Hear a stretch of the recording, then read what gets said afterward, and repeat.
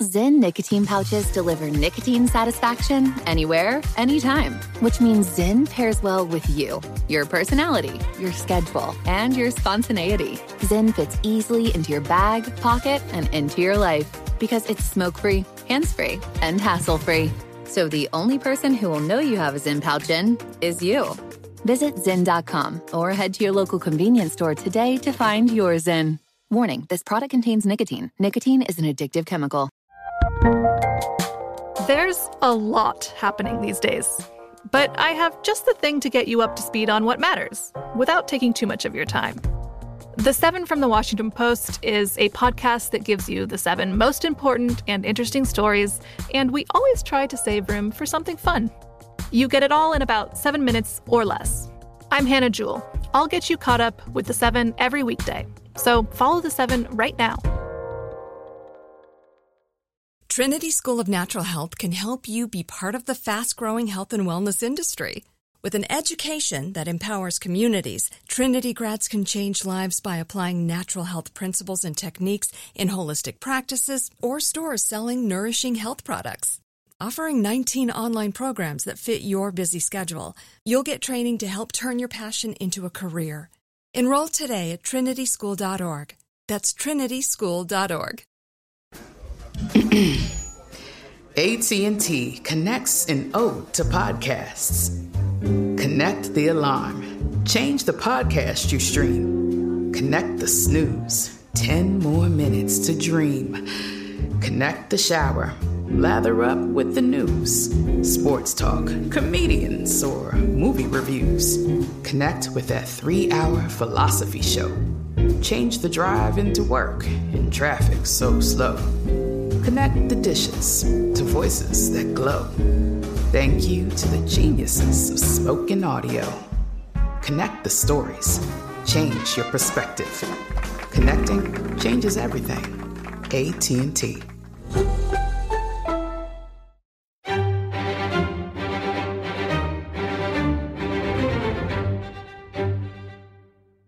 Crime Stories with Nancy Grace on Sirius XM Triumph, Channel 132.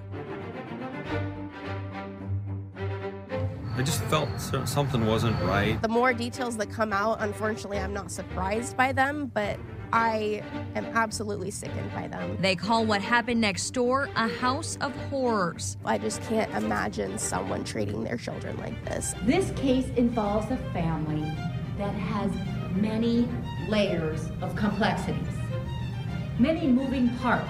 For Natalie and her siblings, there was no place like home.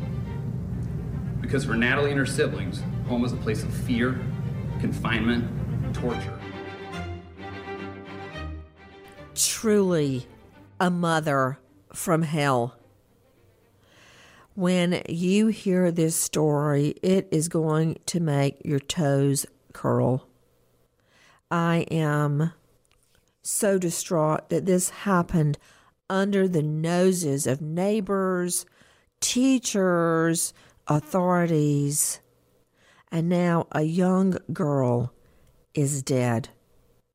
Natalie, a young girl found dead in the floor. At whose hands? Mommy's. Listen. Cardiac arrest, 805 15th Street, ambulance. They had an IV in her and they were doing chest compressions. And then we just saw them load her in the back of the ambulance and drive away. I'm Nancy Grace. This is Crime Stories. We want justice.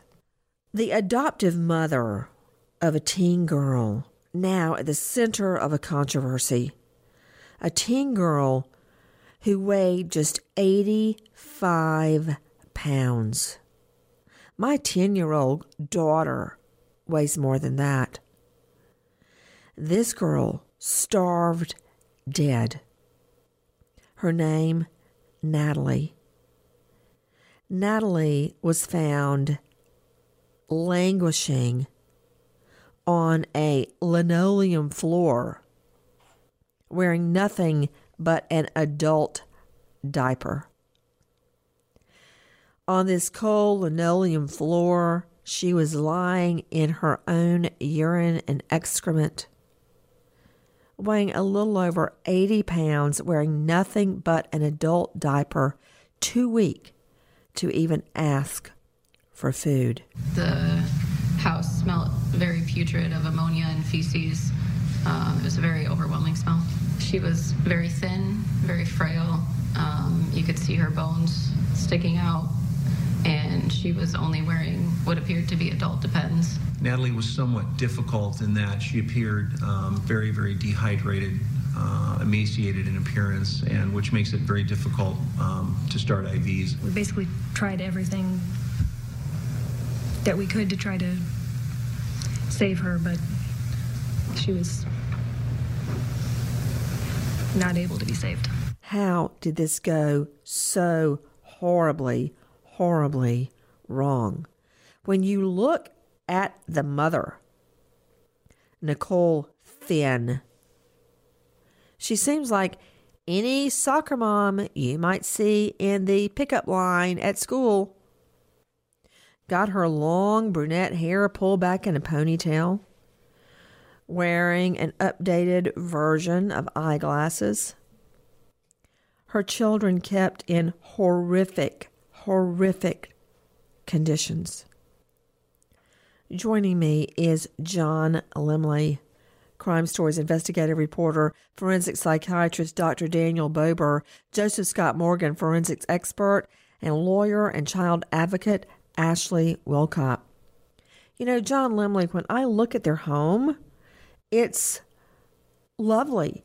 It's got a beautiful hardwood tree in the front yard, a yard of perfectly manicured green grass, a brick home in the shade of this big, seemingly oak tree, white car pulled in the driveway, a bicycle there to signify children live there.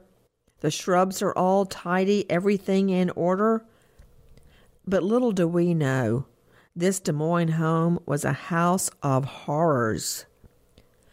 This young girl begging for food, scrounging for food in the neighborhood, and nobody did anything. Begging neighbors for just a morsel to eat. Listen. She asked for some shoes, some flip-flops, and then for some shoes for her older brother. So we gave that to her, and then she'd asked for $5. We gave her $20. Just money for food and socks and clothes. It sounds like they just weren't being provided for, and they were going to people that they trusted to get help. Natalie had been, quote, lying in her own waste for some time when she's found. No furniture in the bedroom. Nothing. It was completely empty. The only thing that was in there was the linoleum floor and the walls. She had told me the room didn't have any furniture in there because they had recently decided to replace the flooring because the kids in that room had been urinating and defecating in there and had ruined the flooring. The house overrun by cats and kittens whose feces were scattered everywhere. The animals roaming freely throughout the home. Heavily soaked blankets, heavily soaked with urine, covered the floor where Natalie shared a room with two other siblings. Dog kennels inside the residence. How could this be happening literally next door? Let's start with the 911 call. What brought police to the home, John Lemley? Officers and medics went to the house after that 911 call. Natalie was found not breathing and unresponsive. Nicole Finn, the mother, told investigators she had attempted CPR on her daughter after a younger sibling found Natalie on her back with vomit coming out of her mouth. This was around 7 p.m. the night before. The mother claimed that Natalie and her siblings woke up around 9:30 that morning and that one of her younger sisters gave Natalie a peanut butter smoothie. And this is when police and medics discovered Natalie. She was wearing an adult diaper, nothing but this diaper, lying on the linoleum floor of her bare bedroom. One of the officers said that the 16-year-old, quote, appeared to have been lying there in her own waste for quite some time. She was at such a point she couldn't even hold up to eat. The mother reportedly saying words to the effect, "Well, if you won't get up and eat, I'm not giving you any more food." Her siblings, little children, were trying to feed her water and yogurt to keep her alive. I mean, just the thought of this story has me so incredibly distraught. And the thought that it could have been stopped. To Joseph Scott Morgan, forensics expert, death scene investigator, when you are starved to a point you have cardiac arrest, how long have you been starving? It doesn't take as long as people think. I think that the problem with this case is that she was fed intermittently, and over a period of time, it increased the amount of time that it took for her to die. You have people that are trying to feed her. We've got the story of the peanut butter smoothie. We've got the yogurt. We've got other things that are coming down the track. It's not like she was just held in place, because it would generally take about 30 days to completely starve an individual to death. But Nancy, the horror of this is the fact that she languished for even a longer period of time because she was periodically given food, just enough sustenance to make it through. We need about 1,300 calories a day. And my thought is that she was getting well under that. And that's just a recommended just to stay above starvation level. They just kept her enough. This girl's ribs were sticking through her skin. She was extremely underweight and suffering from bed sores when medics find her. Now, wait a minute. Bed sores. That means you've been lying there for so long that your skin has developed its own spontaneous sores. That's how long this child had been lying on that linoleum floor in urine and feces, unable to move or stand, to the point her little brothers and sisters were trying to feed her water and yogurt just before she died. I mean, it's horrific denial of critical care. Dead at that young age from cardiac arrest. I asked earlier who called 911. Ashley Wilcott, the brother, called 911. I want you to hear this. And she just stopped breathing. Okay, are you with her right now? My mom and she's giving her CPR. The brother called, not the mother. Her brother. Nancy, this is a case of sadistic torture by the mother. This is not only starvation of a child. And I'm not surprised that the mother didn't call. Why would she call? She's torturing and murdering her child. You know, what's really driving me crazy is that DFACS, Department of Family and Children's Services, got a report 2 months before the death from someone in the school reporting that Natalie had not been to school, that there was something horribly wrong in the home. The child service worker goes to the home and leaves the children there. They appeared to be small children in general, small statured children, but they didn't appear to be undernourished at the time. They didn't have sunken cheeks, sunken eyes. They had short sleeve shirts on. I didn't see any injuries of any kind or any wounds. The child service worker leaves them in the home and does nothing. And of course, this has prompted the usual, we're going to do something about it. There was a hearing where the state senator, Matt McCoy from West Des Moines, made a ruckus. These children are dying out there. They're falling through the cracks, and nobody is doing anything to make sure that DHS is properly staffed. I'm saying where there's frequency, there's severity, and you've got to treat that frequency in an official policy like, okay, we've had 4 calls on this kid. We better figure out what the heck's going on here. We're going to protect children, and if they don't like it, too bad. They're going to have to go through me to stop me because I'm not going to move. It absolutely makes me want to vomit. There is no place in hell that will be hot enough for the parents of this little girl. And you had 2 parents that deliberately starved their kids to death. This is an indictment on the Department of Human Services for complete failure. They didn't work the case the way they should have. They were not as persistent about getting into the home. They didn't go out to the home. They didn't take the reports that they received from the school nurse seriously. You know, the Iowa Citizens Aid Ombudsman has launched its own investigation, blah, blah, blah. The girl's dead, and they let it happen. I think they should be prosecuted right along with the mother from hell. I mean, she is definitely Satan's minion. I am telling you that, to stand by and see your daughter starving. All the children were starving, but this one starved to death until she went into cardiac arrest. This is also what I know.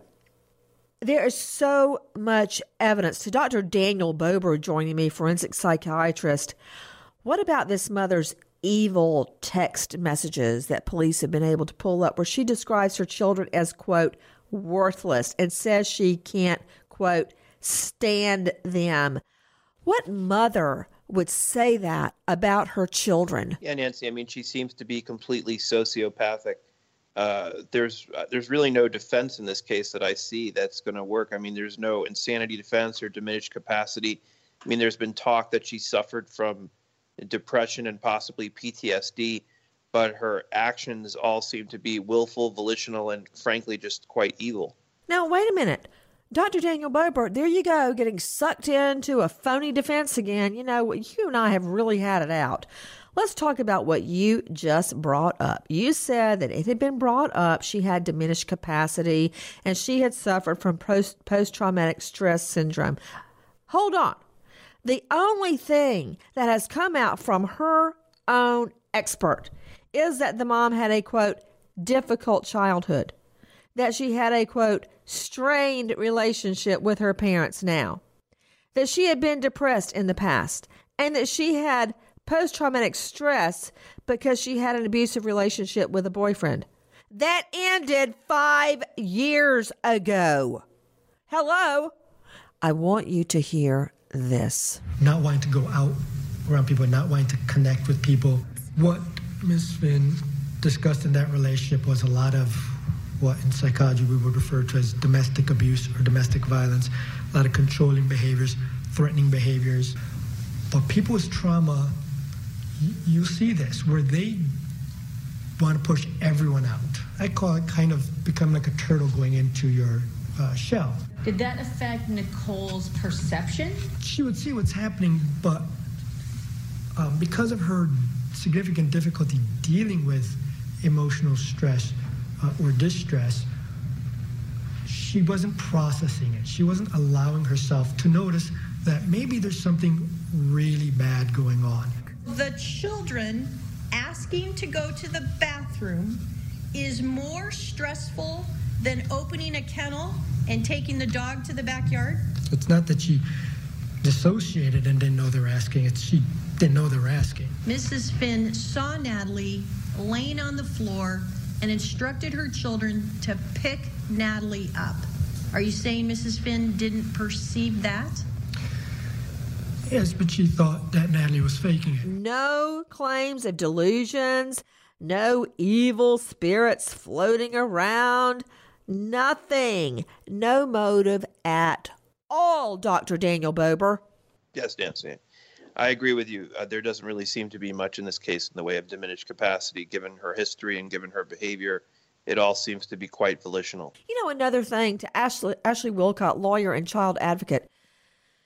You know, I look at my children and I really don't think they do anything wrong, ever. Once in a great while, my daughter will sass me. Okay, which normally I just completely ignore and pretend it didn't happen. Once in a while, I will try to banish her to her room, but the crying and the fits, I mean, really, it's just not worth it.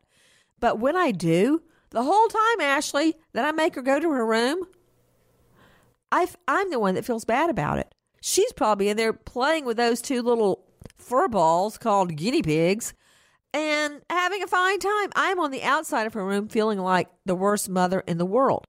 I would never, ever, I mean, that's here, home, behind closed doors.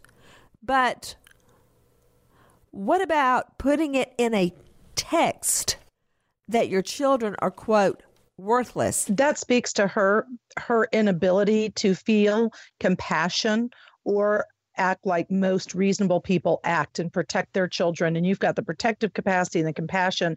You hate when your kids are upset or anything bad has happened, or you have to discipline them in any way. That's being a mother. That's being a good mother. This woman was not a mother. I don't care what you call her legally. She was not a mother. She had no compassion. She had no emotion. She tortured and killed her child. So you can't attribute the proper emotions and care that she should have given a child who was hers to her. She wasn't a mother. She was a killer. What I'm saying also, Ashley, is that you would text that to another person. Right? So cold. My children are worthless. I can't stand them. I mean, it's bad enough that some parents may resent their children, but to be so resentful, you actually talk about it to other people, how much you can't stand them and loathe them and they're worthless. I mean, that's a whole nother level. It is a whole nother level. That you would trash them to other people. It is, absolutely. But it's also this. It is great evidence for the state to prove this was a hard fail by individuals within the casework system as well as by a system as a whole. And I agree with you. When is someone going to be prosecuted if there's a crime committed when they failed to protect children like these? Because those texts are evidence that there were issues and these children needed to be protected. Well, listen to this, Ashley. We now learn from investigators that the mom had the dad nail shut a window of the bedroom because the children were sneaking out to beg for food at a convenience store. The windows were screwed shut. There was a lot of staples from a staple gun on the frame around both windows. Where we left off, Ashley Wolcott, they had actually nailed the windows shut after the children had gotten out and had gone to a convenience store to beg for food. I mean, my heart is breaking for this family, for these children, Ashley. And this takes it to the next step of demented sadistic. And by that, I mean, it's not just, which is bad enough, I'm not going to feed her. Now, instead of doing nothing, this mother has actually taken positive steps, not positive, that's the wrong word, actual steps to prevent the children from eating, right? So it's not, I'm not going to feed them. It's, I'm going to go to that next level of torture and make sure I take steps to prevent them from finding food. So not only to Dr. Daniel Bober, MD, and forensic psychiatrist, did the mom withhold food, she prevented them by having the windows nailed shut from getting out and begging for food. Why, Dr. Bober? Well, as Ashley said, this was not a case where she simply passively denied them. It's actual torture. She prevented them from getting the food, and which indicates a sociopathic personality, someone who feels no connection to living things, her own children, and feels absolutely no remorse as they're laying there dying. This child described as outgoing and sweet, but neighbors say they had very little interaction with the family. Now, we now learn that the Iowa agency responsible never followed up on an actual complaint of a starving child. Child welfare workers had been called to investigate about this teen girl who was abused and begging for food 5 months before the teen dies of starvation and cardiac arrest, according to what we have learned in police reports. Why is that? John Limley, Crime Stories investigative reporter, are you telling me that DFACS was called out, their children's services, 5 months before, and they did nothing? There was also a follow-up visit in August of 2016, just a little over 2 months before Natalie's death. Police and Child Protective Services visited the home and even noted that Natalie was wasting away, but said in the report, and this had to be influenced by Nicole, that she was starving herself. Child Services said there was ample food in the home, that she was simply choosing not to eat it. There was plenty of food in the cabinets in the refrigerator, and I believe there was some sort of roast cooking in a crock pot. A health worker later told colleagues she believed there might be cause for concern in the Finn household, but nothing was done. Cause for concern? Cause for concern? A healthcare worker said there was cause for concern? The neighbor, Becca Gordon, also called authorities and said Natalie had been begging for food and was neglected.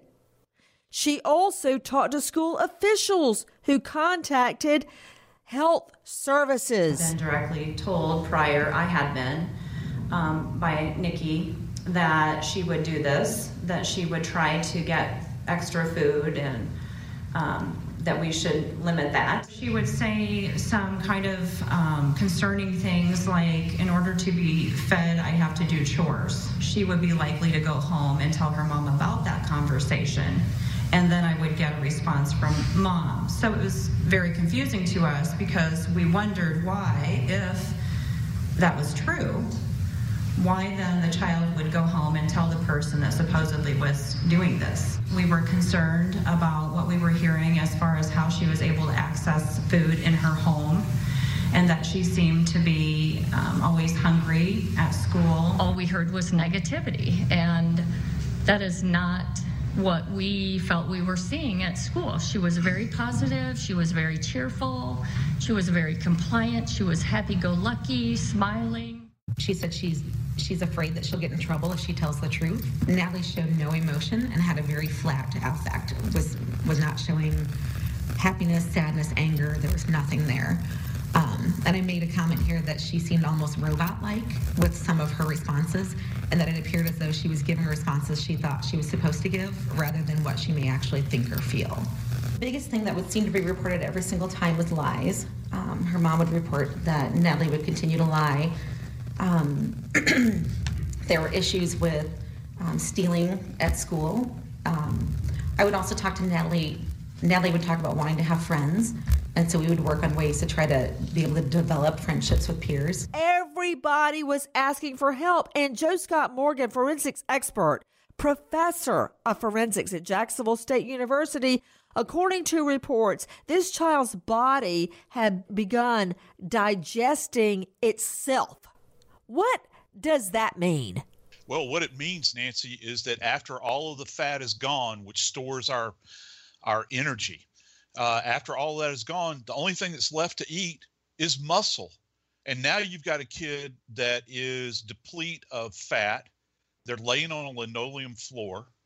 No wonder she had bed sores all over her. These are contact areas. There's no padding on her body, if you will. The body is literally eating itself to death. And this is one other thing. Not only is she being starved of, intake relative to the food, she's not getting a sufficient amount of water either. And this has led to a dehydration, which also leads to enzyme imbalance. The forensic pathologist talked about that more than likely she had died of a cardiac arrest.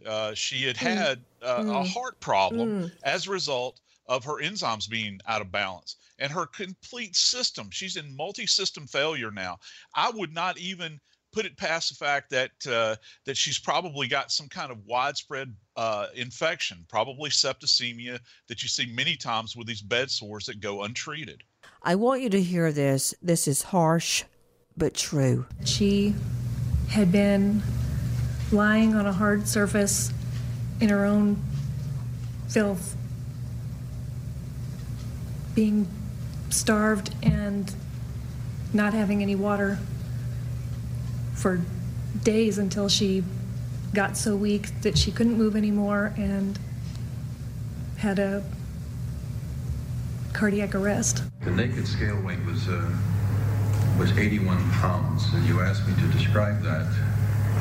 That represents a rather severe loss of weight. To a professional observer, it's an alarming number. And then, Dr. Garrity, have you formed an opinion to a reasonable degree of medical certainty as to the manner of Natalie Finn's death? The opinion succinctly was homicide, that is to say, a death at the result or the hands of someone other than her. She had relatively little external evidence of injury. She was extremely dehydrated, and she had essentially zero fat tissue and very little musculature, as evidenced by the photographs. I mean, the skin was just tented over her skeleton, due to, in my opinion, a denial of critical care. That is to say, she was denied adequate nutrition. It's also breaking my heart, Ashley Wilcott, when this girl, Natalie Finn, God rest her sweet soul, would go out and try to beg for food. She would ask for extra food to take home to her sister, to try and feed her sister. You know, when I take the twins to school every morning, I say, guys, watch out for each other. Take care of each other. You keep your eye on your brother, and you keep your eye on your sister, and you help them if they need help. That's the last thing I say to them as they get out of the car and run in. Look out for each other. And this girl who dies lying in feces and urine, down to 80-something pounds, wearing nothing but an adult diaper, is out trying to get food for her sister, Ashley. Isn't that amazing? There's no doubt the only people that could take care of each other in that home were those siblings. And not only did she do that in the diminished state that her body was because of her malnutrition and starvation, do you know that the morning that she died, the siblings are the ones who gave her food in an old used ketchup bottle, which is disgusting, but they used what they could to give her food. So they also tried to take care of her, but they had to rely on each other because there was no adult in that home caring for these children. The only one that tried to do anything was a neighbor, Becca Gordon. She says, quote, I didn't really know what was going on at first. I thought maybe they didn't have much money, and, you know, she was a growing girl, until one day when she came to my house and said, my mom locked me up for 2 days with my sister. We're hungry. I mean, you know, Ashley, I keep going to go you because, you know, well, everybody on our panel today knows my twins, but Ashley, you know, when I go pick them up at school, yes, I know I fed them breakfast. Yes, I know I packed them snacks. Yes, I know they have a lunch. When I go pick them up, I have snacks and water bottles. And they're starving. Just right? They get out of school and they're hungry. And especially John David. I think he eats his and Lucy's. You know, as Lucy's staring out the window singing some song or something. But it just, because I know they want it. And just thinking of her saying, my mom locked me up for 2 days with my sister and we're hungry. I just can't even imagine this. And then the mom writing those evil text messages, Ashley. She has no remorse, no compassion. Here's what's hard too, and people I think need to know and realize, the neighbor absolutely did the right thing in calling protective services, but as the system, protective services fails and did in this case. So, you know, you just in retrospect think, gosh, couldn't the neighbor have said, come in, let me give you food, or, hey, here's a basket of food. If somebody knocks on your door, Nancy, and is in that state, I have to believe not only are you going to do the right thing the neighbor did and call protective services, but goodness, compassion, would you not feed them? I don't know. Of course we would. This is what else I know. Dr. Daniel Bober, forensic psychiatrist, listen to this. So the neighbor, Becca Gordon, calls police after the girl tells her she's been locked up for 2 days with her sister. She also says Natalie would wear the same clothes over and over and over, and she smelled of body odor. The little girl did not have shoes and had large bloody blisters on her feet. And then at some point, Natalie stopped going to school. Happy all the time at school. But then as I see, school was her life. It was where she felt like she could live. Nobody asked a word. Nobody noticed. Nobody said a thing. Then, police reports confirm that 2 officers, Matthew Granzow and Barry Graham, go to Natalie's house to check on her welfare at Becca Gordon's prodding. They say they see somebody peeking out the window, but nobody answered when they knocked multiple times. Earlier that day, another officer comes across 2 children that looked homeless. He didn't know if they may have been the children who lived at the Finn's home. I mean, how many red bells of alarm went off? The neighbors saying, she's starving, she's begging for food, her feet are bloody. The school reporter calls in. The police go and do a welfare check. Somebody peeks, but they don't go in? Why? How can this be missed so many times, Dr. Bober? It's beyond stupidity, Nancy. I mean, at every point here, there was a failure in the system, and it just shows you how, I guess people see a situation and they don't think that something like this can happen, and they're almost in self-denial. But it's just, it's beyond comprehension looking at it now. There were so many opportunities to intervene, and the system completely failed these kids. Well, it wasn't just Becca Gordon. A next-door neighbor, Tiana Curtis, also said the teen had been coming to her door and she had been giving her food. Apparently, the whole neighborhood knew what was happening, and now Natalie is dead. I mean, John Lemley, Crime Stories investigative reporter, this has been ongoing. Aren't there rules when somebody doesn't show up for school? Don't you have to follow up on what happened to the child? What went wrong? Absolutely, Nancy. And this is where questions just stack on top of questions as to why more wasn't done to simply investigate where she was, why she wasn't in school. We do know that in May of 2016, Natalie's mom, Nicole Finn, removed Natalie from Walnut Creek campus after she was accused of stealing money from a teacher to buy food. She said she bought food and hid it in classrooms to last her through the end of the school year. Oh, my stars, that poor girl. But this is another thing I don't understand. Joseph Scott Morgan, forensics expert, you work with police constantly, as do I.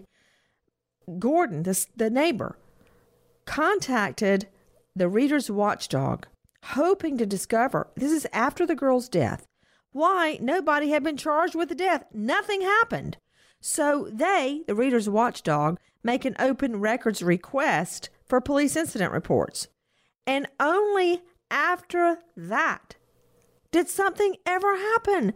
I mean, let me ask you this too. Joe Scott Morgan, this teen girl wearing nothing but adult diapers. The humiliation of lying there naked in feces, starving, till you can't even sit up and ask for anything. And the mom saying, well, if you're not going to get up and eat, I'm not going to give you any more food. She wasn't giving her food anyway, Joe Scott. No, she wasn't, Nancy. And this is the thing that really leaves me scratching my head here. These kids were obviously, victimized by this creature that's referred to as a mother.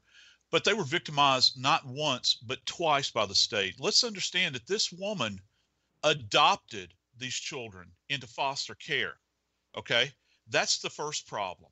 She's got these kids under her care, this poor little victim that has died, and the victims, the other children, the brothers and sisters, and then the state fails them again when Department of Family and Children's Services can't find it within themselves to move forward with this case. I mean, it would seem that that there is I'd like to say that there's a problem with training and that people don't recognize things. But you know what, Nancy? I've been involved in death investigation for 35 years. I've heard the same story over and over and over again. We need to fix the system. Really? Well, I'm waiting on it. When's the system going to get fixed? Because the same thing keeps being said and kids continue to die. Well, I tell you, the only way it's going to get fixed, Ashley Wolcott, this is your expertise, is when a DFACS worker finally gets prosecuted criminally. That's when it's going to get fixed. I agree. When their rear end is in a sling, then something will get fixed. When somebody goes to jail, the rest of them will wake up. Agree. And do something. I mean, Agree. Why not, Ashley? Why aren't they ever held accountable? Well, okay. So A, should someone be held accountable and criminally prosecuted? Yes, absolutely. B, why does it not happen? Because I'm not defending bad action, but I am going to say this. Our child welfare systems nationwide and specifically in each state do not get the financial support needed by senators, by congressmen, to actually have enough case managers, well-trained, capable of doing the job. You've got 22-year-olds not trained with 100 cases. Good Lord, of course they can't do their job. And until one of them is criminally prosecuted and there's outrage because that person couldn't do their job because they weren't given the resources because there's not enough money, the money's not going to go into the system. So it's a vicious cycle. So do I want to see an individual who has an impossible job prosecuted when they're not grounds? Of course not. If they dropped the ball and there was a criminal prosecution, I believe it would drive change and get money into the system to fix the inherent problems. No, what needs to happen here is not the workers themselves need to be prosecuted. Department heads and politicians need to be prosecuted. That will get people's attention in this. And that's the only way that this is going to clear this up. You're right. I've worked cases where we've had 8 and 9 kids in a family, and each child has a separate worker. They don't know what they're doing. They absolutely are completely incompetent in this environment. So department heads need to be arrested and prosecuted and convicted, as well as the people that send money to these people. That's what's going to stem the flow of this just river of blood that we're swimming in day after day after day, and these things go underreported. Well, this is what I learned having been sent to lobby at our state assembly for anti-crime issues. Politicians love to talk about, we passed this bill and we're going to do this and we're going to do that. They don't put any money in it. Like Ashley Wolcott was saying, you can put all the laws on the books you want to, but if you don't hire more workers, you don't put more money into that system, yeah, you can say on the second call to a home, the children are removed. Really? By who? And where are you going to put them? Because there's nowhere to put them because there's no money being given to the program. It's a systemic problem. But I don't think we should just go for the politicians and the heads of the departments. I would go for the worker that turned their back and walked away from that front door and left Natalie to die. Oh, did I forget to mention the life insurance policies? For Natalie and her siblings, there was no place like home. Because for Natalie and her siblings, home is a place of fear, confinement, torture.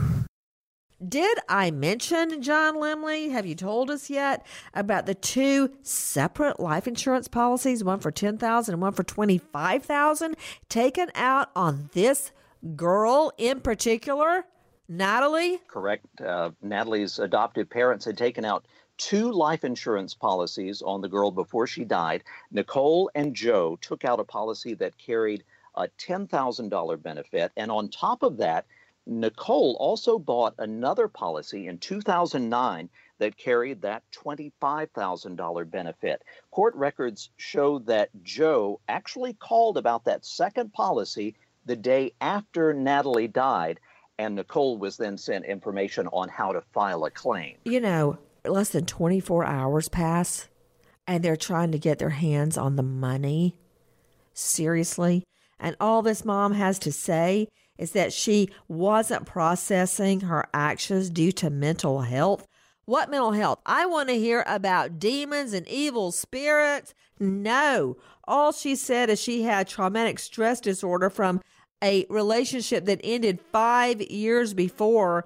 After 4,000 pages of records, we find out nothing but an alleged depression. Really? That's your defense for allowing your daughter to die and your children to starve?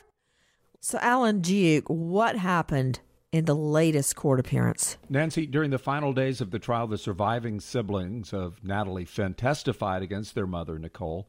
Cameras were not allowed in the courtroom, though, as the teens testified. Reporters for KCCI-TV fill us in on the emotional details.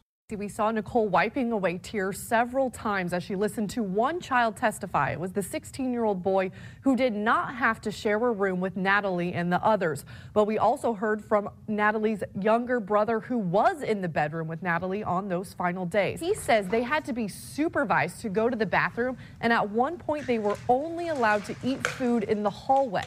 He says the longest he went without eating was 2 weeks. He says in Natalie's last day alive, he was told to feed her sugar water through a syringe while she remained in their bedroom. Now, both of the siblings that testified today recall a visit from West Des Moines Police and DHS in August of last year. One says Nicole threatened them if they gave any incriminating information to the police or state agency. The officer who was a part of that visit says the home was cluttered, but did not notice much else. Michaela Finn says she was homeschooled her 8th grade year, and during much of that year, she would have to spend all day in her room and always ask to eat or go to the bathroom. Michaela says Natalie would bring her food from school, but once Natalie dropped out, they would sneak out of the house and panhandle for money. Their mom eventually found new ways to keep them confined to the bedroom. The 15-year-old was face-to-face with her mom, Nicole Finn, for the first time in a year. The teen described their limited access to food, that alarm on the door, even a sign she had posted to their window, need food and money. But it was that bare room many others remember too. The state asked Michaela Thursday, quote, "Why were you peeing on the carpet?" "Our mom wouldn't let us go to the bathroom," she said. Michaela says her sister was weak for a long time before her death in October of 2016, and her mom was well aware. She couldn't walk to the shower, which is why Michaela says she gave her a sponge bath in their bedroom. On the day of Natalie's death, Michaela noticed her sister had pale lips. She said, quote, "At that moment, I knew my sister was going to die." And she teared up as she said she was never able to tell Natalie goodbye. A jury found Nicole Finn guilty of murder, child cruelty, kidnapping, and Judge Karen Romano sentenced her to 3 life sentences. She called her actions inexcusable. These children were clearly deprived of proper care. They were deprived of food. They were deprived of an ability to be treated with dignity. The judge also ordered her not to have any contact with the surviving adopted children. Her lawyer says she'll appeal, but they've made no other comment. As for the adoptive father, Joseph Finn has a plea hearing set for March 21st. Court records show the adoptive father of the 16-year-old girl who starved to death will enter a new plea.